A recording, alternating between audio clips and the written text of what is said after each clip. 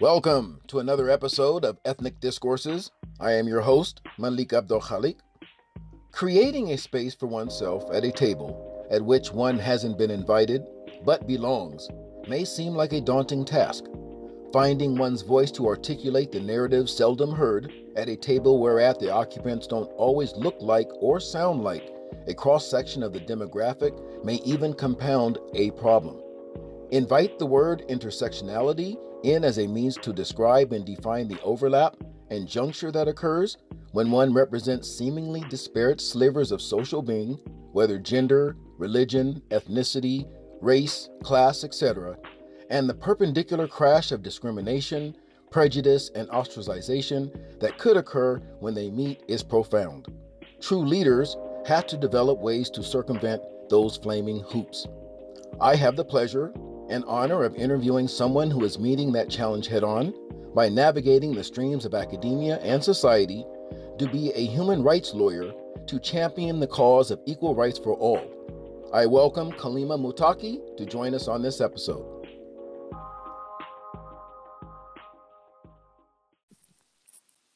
Assalamu alaikum, Khalima Wa- Muttaqi. How are you doing? Walaikum assalam. I'm good. Alhamdulillah. I'm just enjoying my Sunday. Alhamdulillah. Thank you very much for being a guest on my podcast, Ethnic Discourses. It's such a pleasure and an honor to have you. Of course, the honor is all mine. Oh, thank you very much. In the run-up in a particular piece, I was giving a little information about the challenges, as seen through the lens of an upcoming and aspiring human rights lawyer. You're going to be attending law school and things of that sort. So why don't you tell us a little bit about yourself and what made you aspire to, number one, focus in on human rights, and some of the challenges you've experienced going through those hoops. Okay. So my name is Khalima. I am a recent graduate from UC Davis. I received a bachelor's degree in international relations with an emphasis on peace and security. I come from a very diverse background. I was born in the Bay Area, East Oakland, raised in Sacramento. I have roots all over the world. I'm half Black, both African American and Afro-Latino, as well as Pakistani and Mexican. So I've witnessed diversity firsthand. And I've seen both the benefits and the challenges to that. And I've seen the way in which commonalities across groups can really offer strength, especially when fighting for justice. And so witnessing that growing up, it really just motivated me. I saw so many inequalities and struggles occurring across all my people. And I knew that, there needed to be change. And I saw the strength that we all possess when we come together across barriers of race, gender, religion. And so that kind of motivated me and focused my emphasis on international relations, studying aspects of diplomacy and that sort. And then human rights came into the picture when I became very involved in activism within the Sacramento scene following the murder of Stephon Clark. And I think that I saw the lack of justice that was handled at the, local level, at the state level. And I figured that, I think that issues of this sort, police brutality and state violence, need to be fought on a wider scale. And I think that they need to be called out for what they are, which are human rights abuses. The U.S. has no problem calling out other third world countries for human rights abuses when their police are doing the same thing as police here. So really just looking at the bigger picture and just being motivated to make a difference. Khalima, that is such a profound answer that you provided. And when you connected everything globally with respect to the actions that are taking place locally, it reminds me, and you were talking for Latina ancestry, Afro-Panamanian ancestry. It reminds me when I was in Panama 3 years ago, and you're talking about how the United States wants to act as a global policeman. Walking through the streets of Panama, one is rudely reminded of the infringement of sorts, because a lot of the streets are still in the form of cobblestone that was bombed, there remain there were vestiges of the bombing. So that is a very profound, answer that you gave, and thank you very much. Now I have a more in-depth question, and we're gonna keep things light for the folk here, but hey, this is ethnic discourses, and Right. the reason why I developed this particular platform is because some of the narratives that are associated with individuals who look like you and I, and don't fit this particular singletary standard, of what quote unquote American is supposed to be like. Hey, we're going to wake them up. So I have a question for you. All right, you were talking about activism. So oftentimes we hear that the disbelief to the challenge, of the notion that one can be an activist and a high caliber student, or be an activist and a high caliber athlete, such as what's going on, right now with respect to an individual by the name of Naomi Osaka. She just won the U.S. Open, and she wore several masks, bearing the names of some Black folk, prominent, black folk here who have been the victims of police brutality, or systemic racial injustice, and racism. So do you consider it difficult to be an activist and a aspiring human rights lawyer, or what is your position on that that compartmentalization that people try to people want to do? I think that it can be difficult insofar as managing time and energy and that sort of thing. But when it comes down to it, I don't see those two things as separate, because I feel as though my activism and my beliefs in equality and pursuit of justice are what is fueling my academic journey.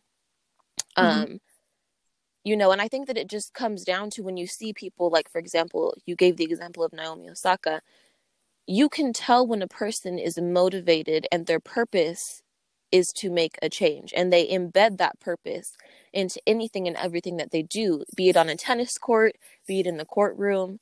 So when you're motivated by that higher purpose, and, going in, I've been involved in activism since I was a young girl, before I even entered my journey of academia. And so I knew that, the journey was not going to be pretty, and it was not going to be easy. And I think that I've never really even considered pursuing, a degree or pursuing a career, anything of that sort, without having that higher purpose embedded into what I'm doing, and without having my activism alongside that. And so, it can definitely be difficult, when you see your peers that are just able to focus on their homework and not, because you'll be in the classroom alongside someone who's, just learning about, for example, in a political science class, learning about decolonization theory. And for them, it's just writing down a definition. For you, you're relating that back to your ancestry. You're relating that back to things that are happening in your neighborhood right now in the United States of America. And so just being able to relate everything and just having that constant reminder, it's just, it's difficult, but it just always reminds me of my purpose. And, as a Muslim, I feel as though the Prophet Muhammad, peace be upon him, he made it so that, activism, or, back then that wasn't even the word for it. But activism, social justice, it was embedded into every aspect of a Muslim's life. And so I take that and I try to do the same and follow in his footsteps. And that is so true, because when you when you shared that, what automatically rushes to my mind is one of the hadiths attributed to him, wherein Prophet Muhammad sallallahu alaihi wasallam, peace and blessings be upon him, where he says, look, if one sees a wrong unfolding before one in society, one has one of three choices, to stop that. Either A, you can try to stop it, you can try to stop it with your hands. Either B, you can try to stop it with your tongue, or talk about it. Or C, you can hate it in your heart. That's the least of faith, but still, that intention should be there. And it's very significant with respect to what you were sharing about. And I want to take you to the classroom where you were talking about how an individual may be just learning about decolonization theory, and an individual who has had to deal with decolonization theory all along. So I have a question, okay? And this differentiates some of the, and you were talking about Stephon Clark, so I'll get into that a little later, but here's a question for you. So please, if you can, tell me about the first time when you had to first think about ethnicity, race, or gender. because sometimes that is intruded upon one's uh, self-consciousness, in such an early and rude way. Right. Growing up, because I was just mixed with so many different bloodlines, I didn't really, you would think that you would think about it a lot, but I didn't even really have an understanding of what race was. I just knew that, I was surrounded by all these beautiful people with all this beautiful Mm-hmm. food and all these beautiful stories. And I thought that everyone kind of shared that same experience. Mm-hmm. And I was homeschooled up until the second grade. So when I entered Mm-hmm. public education in the third grade, I remember we were taking, it was some sort of, or it might have been actually later on, maybe in the fifth grade, but it was a sort of standardized testing. And part of the front page, you were to mark your race or ethnicity. Mm-hmm. And I remember just staring at it because it said mark one box. And I was like, well, first of all, I don't even, I'm a mixture of so many different boxes on here. Yes. And second of all, it was like, what am I supposed to mark? Other? Because I'm not an Yes. other. Yes. And then I was noticing that, some of my bloodlines weren't even on the page to begin with.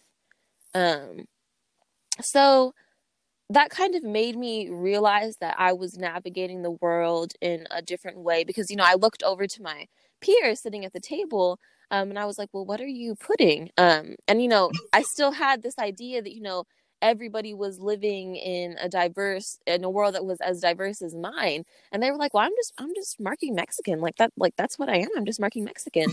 And I was like, oh, okay. And I'm pretty sure that, because for most of my childhood up until middle school, because I was raised with my father's side of the family and I was very heavily embedded in Black culture and, grew up on Black literature, was Yes. raised in a Black Muslim lens. And so I'm pretty Yes. sure that I probably marked Black or African American. And, it's funny looking back on it because, I am, obviously racially ambiguous and a lot of folks wouldn't necessarily assume that, but that was just what was at the forefront of my mind. Mm-hmm.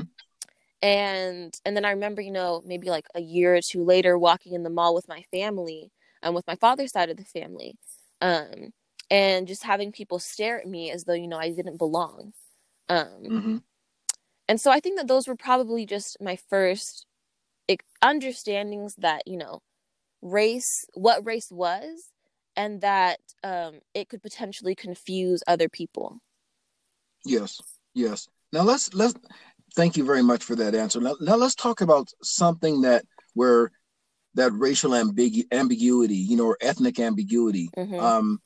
runs parallel with the global non-recognition or supposedly non-recognition of race and ethnicity that's supposed to be bound up in the religion of Islam. Mm. You were a very significant founder of an organization on the campus of University of California, Davis, that sought to Mm-hmm. confront that challenge. Wherein a lot of times, and I've experienced this as a scholar, being invited many times into Muslim Student Association organizations on the campuses and speaking directly to the otherization or the relegation of the African narrative. Mm-hmm. To the margins or to the footnotes. So can you please share with me what inspired you to create Faces of African Muslims, on University of California, Davis campus? Mm. So I was actually brought in by one of the sisters who, it was her idea to, really bring this to Davis. She saw a need for it. And I had been contemplating, I was like, I had, thought, there's a need for it because the thing is that, and Muslim student associations have their pros and cons. Mm-hmm. And unfortunately, just because of the way that demographics lay out in California or Davis, they're heavily, they have a heavy majority of Arab and South Asian participation. And not that that's bad. However, there are Yes. certain consequences that arise from that when you have, just aspects of a culture that may not be that aligned with Islam, such as racism. Yes. And so I would go to these MSA events and it wouldn't necessarily be over racism or anything like that, but it was just little things like, feeling ostracized or not really having anybody come up and try to, get to know me or anything of that sort. Or when they did, it was like, well, where are you from? Where are you from? And then as soon as they hear Black and Latino, it's like, oh, kind of like eyes down. So it was just, where can I find that space where I can be fully Muslim and fully Black and fully Latino? Because I just didn't feel like there was a space for that. So the sister brought me in, and I had the honor and the privilege of serving as the publicist for this organization. And one of our main goals was to, we weren't so much focused on having a presence in, these other Islamic spaces. Our focus was on creating our own space. Yes. And I personally felt the need to sit on the executive board because I was the only African American Muslim. Most of the sisters were, Somali or Sudanese, things of that sort. And I felt that there definitely needed to be, because the way that the population is laid out at UC Davis, there's a lot of like African Muslim presence from, all over the continent, all over the diaspora, Nigeria, Sierra Leone. And there are also, quite a few African American Muslims. However, that's just the way that the dynamics is laid out. And so I wanted to make sure that,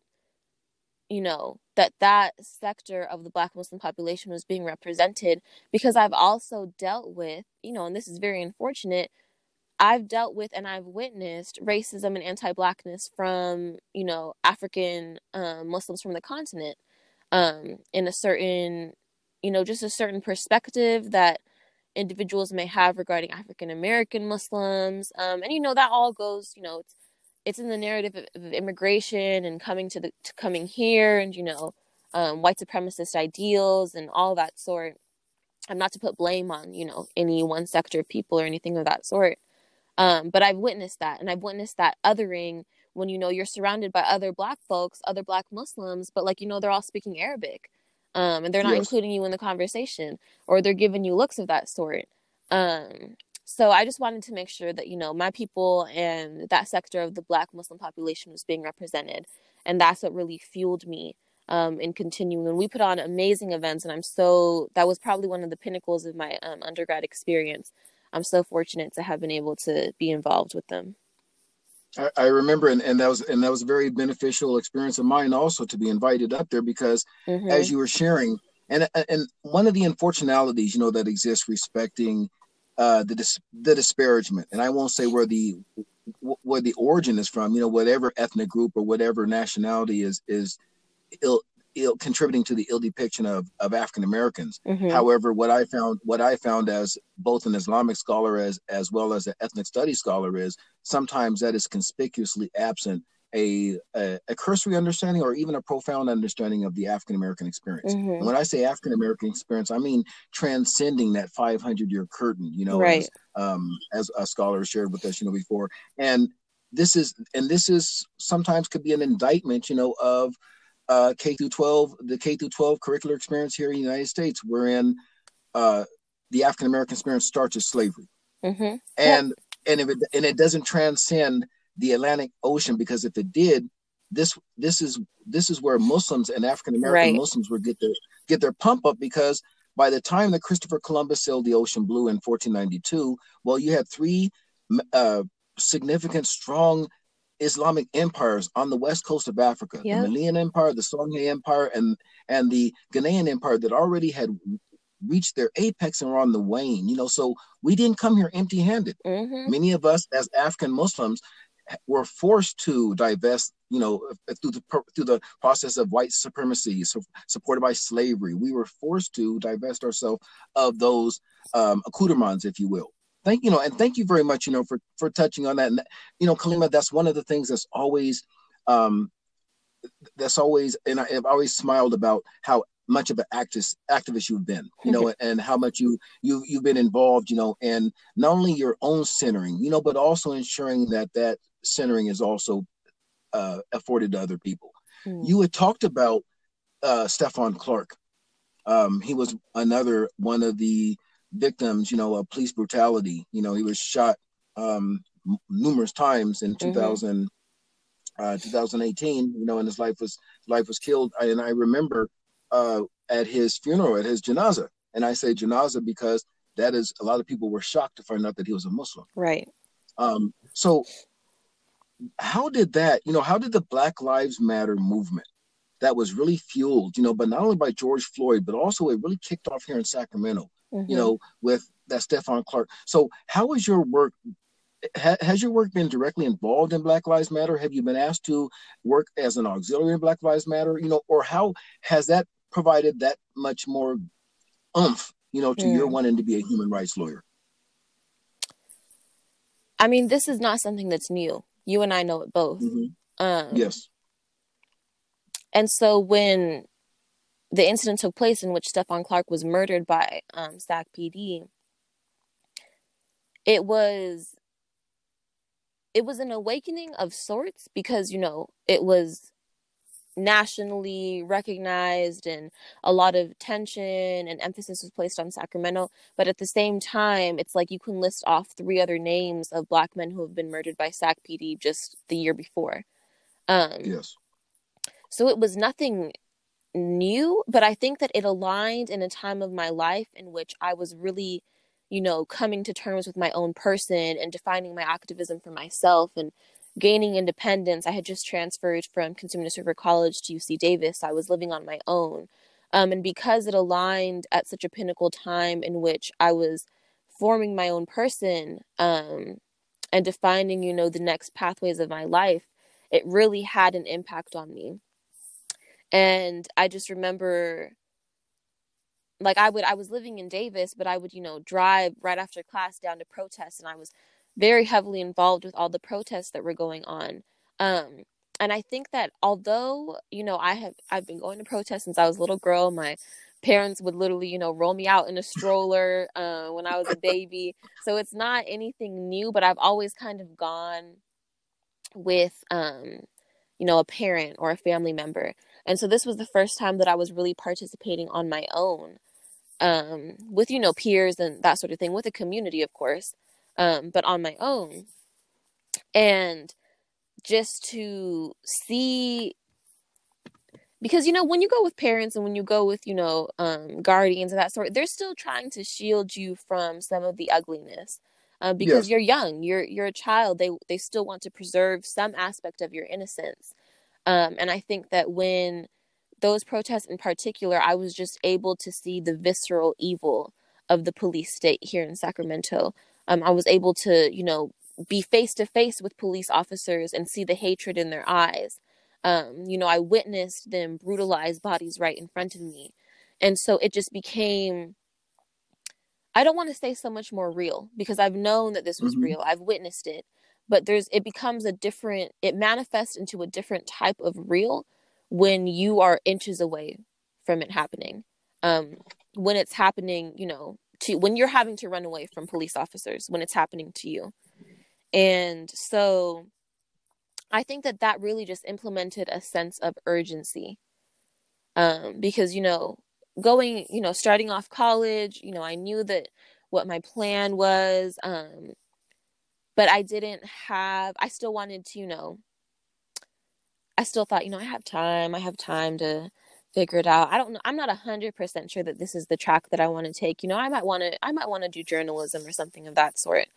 And it Yes. really just cemented that sense of urgency and made me realize, one, I had confirmation from God. I Mm-hmm. feel that I was on the right track and that I needed to give my all and my everything into this pursuit of becoming an attorney. Because it was also through that sense that I saw the power of the law, and I saw how individuals can either use the law against my people or for my people.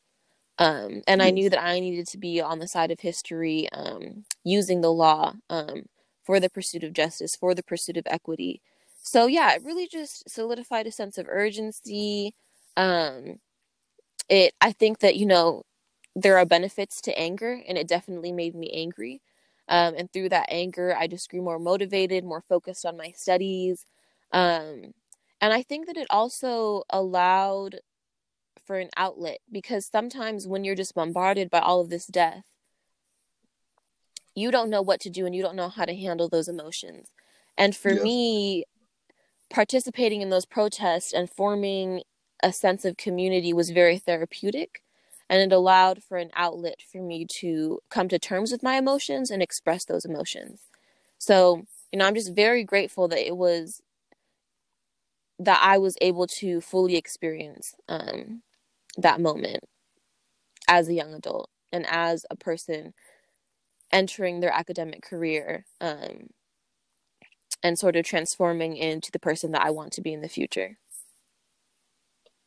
Thank you. Thank you very much for touching on a lot of the elements, that constitute one's being, particularly yours, as you're catapulted into this trajectory of sorts, what your profession is going to be, possibly human rights lawyer mixed with journalism. You like to write a lot. You're driven by poetry. You had alluded to earlier the global nexus point of your being. How your ancestry is from different places. I know that you've recently traveled to Spain.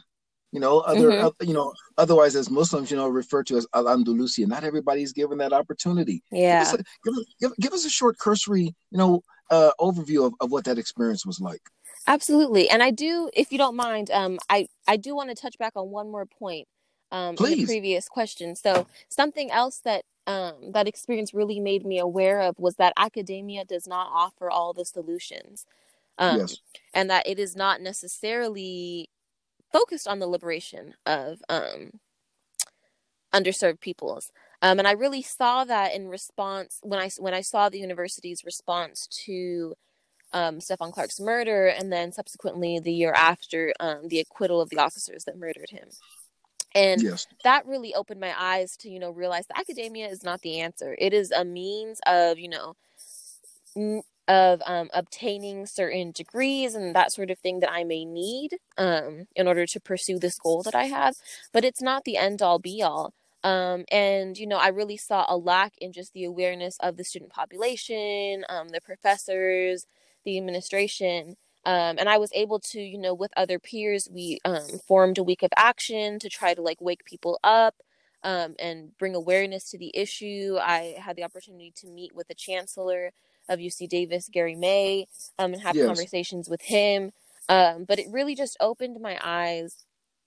I think that, for a lot of people, even people who may come from underserved backgrounds, we enter these high-ranking universities and we just become so fixated on climbing up that academia ladder and obtaining all these accolades and really just, thinking that theory and all these sort of things are the end-all be-all. And I'm the reason why I'm glad that the 2 points in history collided in the sense of all this activism occurring in Sacramento and me entering university, because I realized that a necessary component of my path will always be on the ground with the people. And that just as much as I have to learn from these academia and these structures, I have to learn from activists on the ground. So it really I'm glad that happened, because I think that had that not occurred at the same time, I might have been swept into that idea of just focusing on academia and getting all my information from the university and not questioning what was provided to me. So I was very fortunate in that sense as well.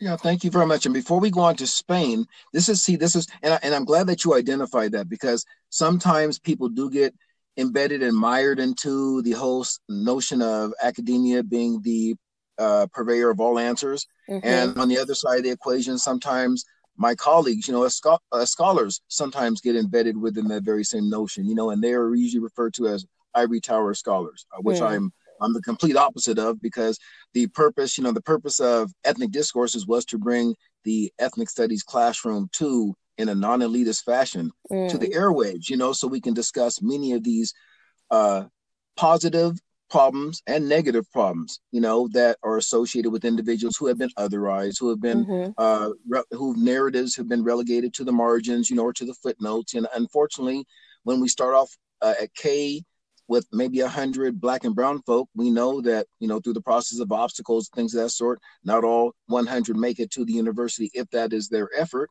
you Mm-hmm. know, and if they do, it's probably about out of that, probably about 45, or 50, so, Right. and probably lower, 35%. So thank you very much for bringing that, to the attention with respect to that notion of academia not being the entire solvent of the problem. I consider Mm-hmm. myself as an as a educator, a Freudian educator, meaning Mm. that sometimes in academia there could be the overemphasis on the banking methodology, as Paulo Freire had identified, where teachers or scholars want students just to memorize facts, Mm-hmm. the absent the application of said facts to solving particular problems right there before them. So thank you very much, Kalima. Now let's hopscotch into Spain. What was hopscotch into Spain? What was your experience there? So subhanallah, that was, it was just an amazing experience in the sense that I was on the ground, touching the soil that so many Muslim scholars, and scientists and leaders, had been in and had left legacies. And so it was just amazing to, be able to go see the Alhambra and see the intricate architecture and art and design. And, it's just, it's almost indescribable. Um, just seeing how long and how precise these artisans, like spent, on not only just decorating a wall, but the entire palace, and being Yes, able to go to the Mezquita, in Cordoba, and, yes, going to just so many places and such a rich history. So it was amazing. It wasn't, and I definitely tried to, going in, I was hesitant, because I was like, I'm really about to choose a study abroad program in Europe. Like, this goes against, everything that, I'm for and everything that I've been studying. But I'm glad that I did it. And I chose it specifically because of the area, Andalusia, because yes, that was Al-Andalus, the Islamic Empire. Um, yes, and I'm so glad that I did, because it's one thing to learn about that history from a textbook, but it's another thing entirely to see it. And I think that it just really made me aware of how privileged I am to travel. And I was so fortunate that through scholarships, I was able to achieve this. But also how necessary that is, for every Muslim, but I would say every person of color in general, to understand, their history. And as a Muslim, it was just surreal. It was surreal. However, it wasn't all great. Obviously, I was a visibly Muslim woman in Europe. So I faced some ostracization. There wasn't any um overt Islamophobia or yes, racism, but, yes. there was definitely, and something that really surprised me was that there's not a large Muslim population in Cordoba. Um, and the Wow. Muslim population that is there is very, I would say, kept under wraps and hidden. And one thing that, I want to speak on is that I personally feel, and in discussions with, academics from Spain, that the Inquisition is still alive and well in Spain. Yes, yes, Um, and it's like, you can walk around and see women in hijab, but the two sectors of population do not, like, they don't socialize a lot. Um, and, there's still, like, you can't even pray, like, in the Grand Mosque. Like, you're not even allowed to pray. The Christians can come over and have Sunday mass, in the little middle part that they built when they destroyed the mosque, but Muslims can't pray. And it's like, okay, but this is the mosque. Um, and if you walk like 2 blocks over, there's this tiny little, like, room that's hidden in an alleyway, and that's like the only mosque where Muslims can pray in relation. And mind you, like, the Grand Mosque of Cordoba is huge. It is just, it's huge. And the art and everything, it's beautiful. And to speak a little bit on the history of Andalusia, for those who don't know, it was a Moorish Muslim empire for many centuries. And More the than 800 years. yep. And the Catholic Inquisition, when they came, now when the Muslims came, they didn't do a lot of destruction. And, you know, that speaks to the path of Islam and the way of the Prophet. You know, we have to abide by certain things, you know, don't destroy trees, respect the peoples who were there. So there wasn't a lot of destruction. They built over previous Visigothic churches and that sort. So they didn't do a lot of destroying. And you can even see when you go to the Grand Mosque, they have part of the floor removed, and you can see the pillars that the mosque was built over in order to preserve the previous church. And so you go in, and basically, so when the Inquisition came in, they did a lot of destruction. They destroyed a lot. They totaled and completely just pummeled mosques to the ground. And in this particular mosque, the one in Cordoba, they took down the minaret, which is the tower that we use to call for prayer, and they put up a church bell, and then they came in, and in almost like, it's the most petty thing that I can think of, because I'm like, what? It doesn't make sense architecturally, it doesn't make sense logistically, but they built this cathedral in the middle of the mosque, and when you go in, it's just, and I mean, and I'm not saying this just because I'm a Muslim. Like, there were other tour guides who were like, yeah, this doesn't make sense. They built this huge cathedral in the middle with all this, you know, idols and caricatures of human beings, and it is so in contrast to the anachronistic Islamic architecture, with floral designs and focus on the earth and sunlight and all that sort of thing. And it's just such a stark contrast that it almost hurts the eyes. And again, I'm not just saying this as a Muslim. You know, obviously, you know, when I walked in there, I was a little upset. I was like, really? But even again, like, this is like, other Spaniards will comment on this and they'll be like, yeah, the architecture just doesn't match up. It just doesn't. And they did other things as well. There were huge windows that were created in order to play off some of the art and the colors that were in the mosque. And they barred those windows, and so there's not even a lot of natural sunlight that's able to come in. And so that, amongst other things, something that was really interesting that I found out, and I was very fortunate to have a professor who gave us the history like it is, and he told us straight up that, you know, they don't talk about the Moorish history in Spain. Like, that is not taught to students. They keep it under wraps, which doesn't make sense to me, because I'm like, there were so many accomplishments that occurred during that time. Why would you try to keep that history under wraps? But I mean, it's the same thing here in the United States. They try to keep anything that can portray Muslims in a good light. They try to hide it. So that history is just not, like, there's no mention of it.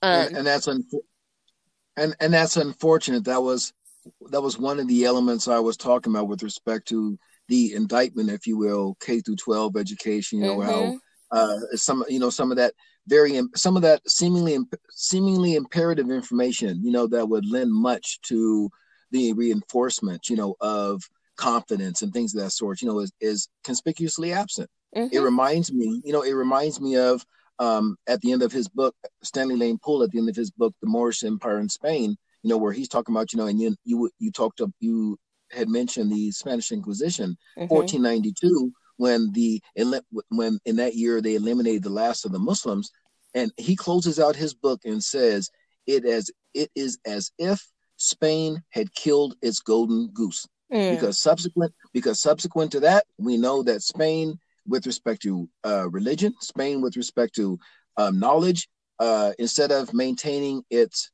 apex direction that Islam had brought it suffered a more deleterious impact and went south. And you know what, subhanAllah, I was able to visit the exact room where Columbus signed the treaty with Queen Isabella and Prince Ferdinand, and you will never guess, that room is located in the Alhambra Palace, and it is the room where the last caliph was where he was overtaken.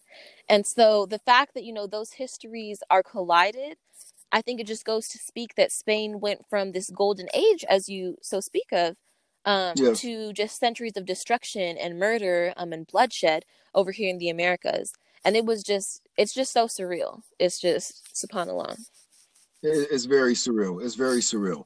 I opened this piece up with a prefatory note, and I talked about a problem, and I was talking about that notion of double consciousness that Dr. W.E.B. Du Bois had reminded us of, in his book Souls of Black Folk, when he was asked many times over, and he had to try to wrestle with how do I answer this, because some of his white colleagues had asked him, what is it like to be a problem? And he developed that into the theory of double consciousness. At the moment that people like you and I have been othered, and not negatively othered where we accept that, but when we step over our threshold, of our houses and we're going into common America, Right. we're looking through two lenses. So just to bring this episode to a close, how have you dealt with notions of double consciousness, or have you? And also, because much of ethnic discourses is given back, we have to think in terms of what other people are experiencing like ourselves. So if you have, what advice would you give to somebody who may be on the same trajectory as you, multi-ethnic, religion undermining, not undermining, undergirding your direction? What advice would you give if you have been afflicted with a sense of double consciousness, and what drives you to harness that and challenge it? I think that sense of double consciousness has offered me an awareness of all the ugliness and all the beauty in the world, because I see things for what they truly are, and I see all of it. And it has really just made me, I can't see things from one dimension, from a one-dimensional viewpoint. And so navigating life, and I think that this ties back into Islam, in the sense that you're navigating life always with this understanding that it's going to end, and that your sole purpose for being on this earth is to serve God. And so understanding that and relating that back to the perspective of double consciousness, it's navigating life, seeing all the struggle, and seeing all the ugliness, and being reminded that, your purpose is to fight back against that, and that you're not living for this life. And I really I've had that perspective, and it may seem kind of morose, but I've had that perspective since I was a young girl. Just, realizing that this life is going to be hard and it's going to be ugly, but I'm not living for this life. And if that means going through a lifetime of hardship for the sake of entering the gates of paradise, then, so be it. I will go through that. And I think that for anybody, and something that I've had to grow to understand, and for anybody else who is going through a similar path, is that sense of awareness is a strength, and don't let anyone tell you otherwise, because you see things from multiple perspectives, and you see things for what they truly are. And I think that especially in pursuing a career in the legal field, you can't just look at law for the words that are on the paper, because those words were written by white men. You have to have a greater understanding of what that means, and relate that back to your experiences, relate that back to other interpretations of law, be that Sharia or, legal systems from previous African civilizations, and just have a greater understanding and not be afraid to challenge the status quo. I think that's key. Because when you have that double consciousness, you have an awareness of an understanding of how things can be in another sense. And so not being afraid to challenge the way that things are now, especially when it comes to aspects of inequity and inequality, I believe that that's key. And so just always viewing that as a strength, because it is, and allowing that to be a motivation as you continue in your path forward. Alhamdulillah. Thank you very much, Kalima Mutaki, for being a guest on Ethnic Discourses. I mean, the conversation that you and I had was very robust, and I'm hoping that our listeners can get much out of it. You introduced the term at the last, talked about Sharia, and even though some individuals like to be spooked by that, we have to remember that one of our founding fathers, the founding father of the United States of America, he had a Quran in his library. Here I'm talking about Thomas Jefferson. So we have to get out of the silly notion of we have to look back to Islam as being a beacon of light, as opposed to being buried under a bushel, and hidden or whatnot. So, Kalima Mutaki, thank you very much for being a guest on Ethnic Discourses. I wish you all the best of luck. May Allah subhanahu wa ta'ala, bless you in all of your endeavors. And I'm a very proud mentor. Thank you so much. Very, very proud mentor. So thank you for this episode, and that's what I'm talking about. Thank you much. Alhamdulillah. Assalamu alaikum. Alhamdulillah. Thank you for joining me for another episode of Ethnic Discourses. At this time, I want to give a shout out to my musicologist who's provided the theme song for my show, Randy Ram. Also, I want to give a shout out to Candle Wonders for providing the muted yet ambient glow in my studio. New episodes are to appear every other Wednesday. If you like my show, please subscribe, and sharing is caring. Tell somebody else.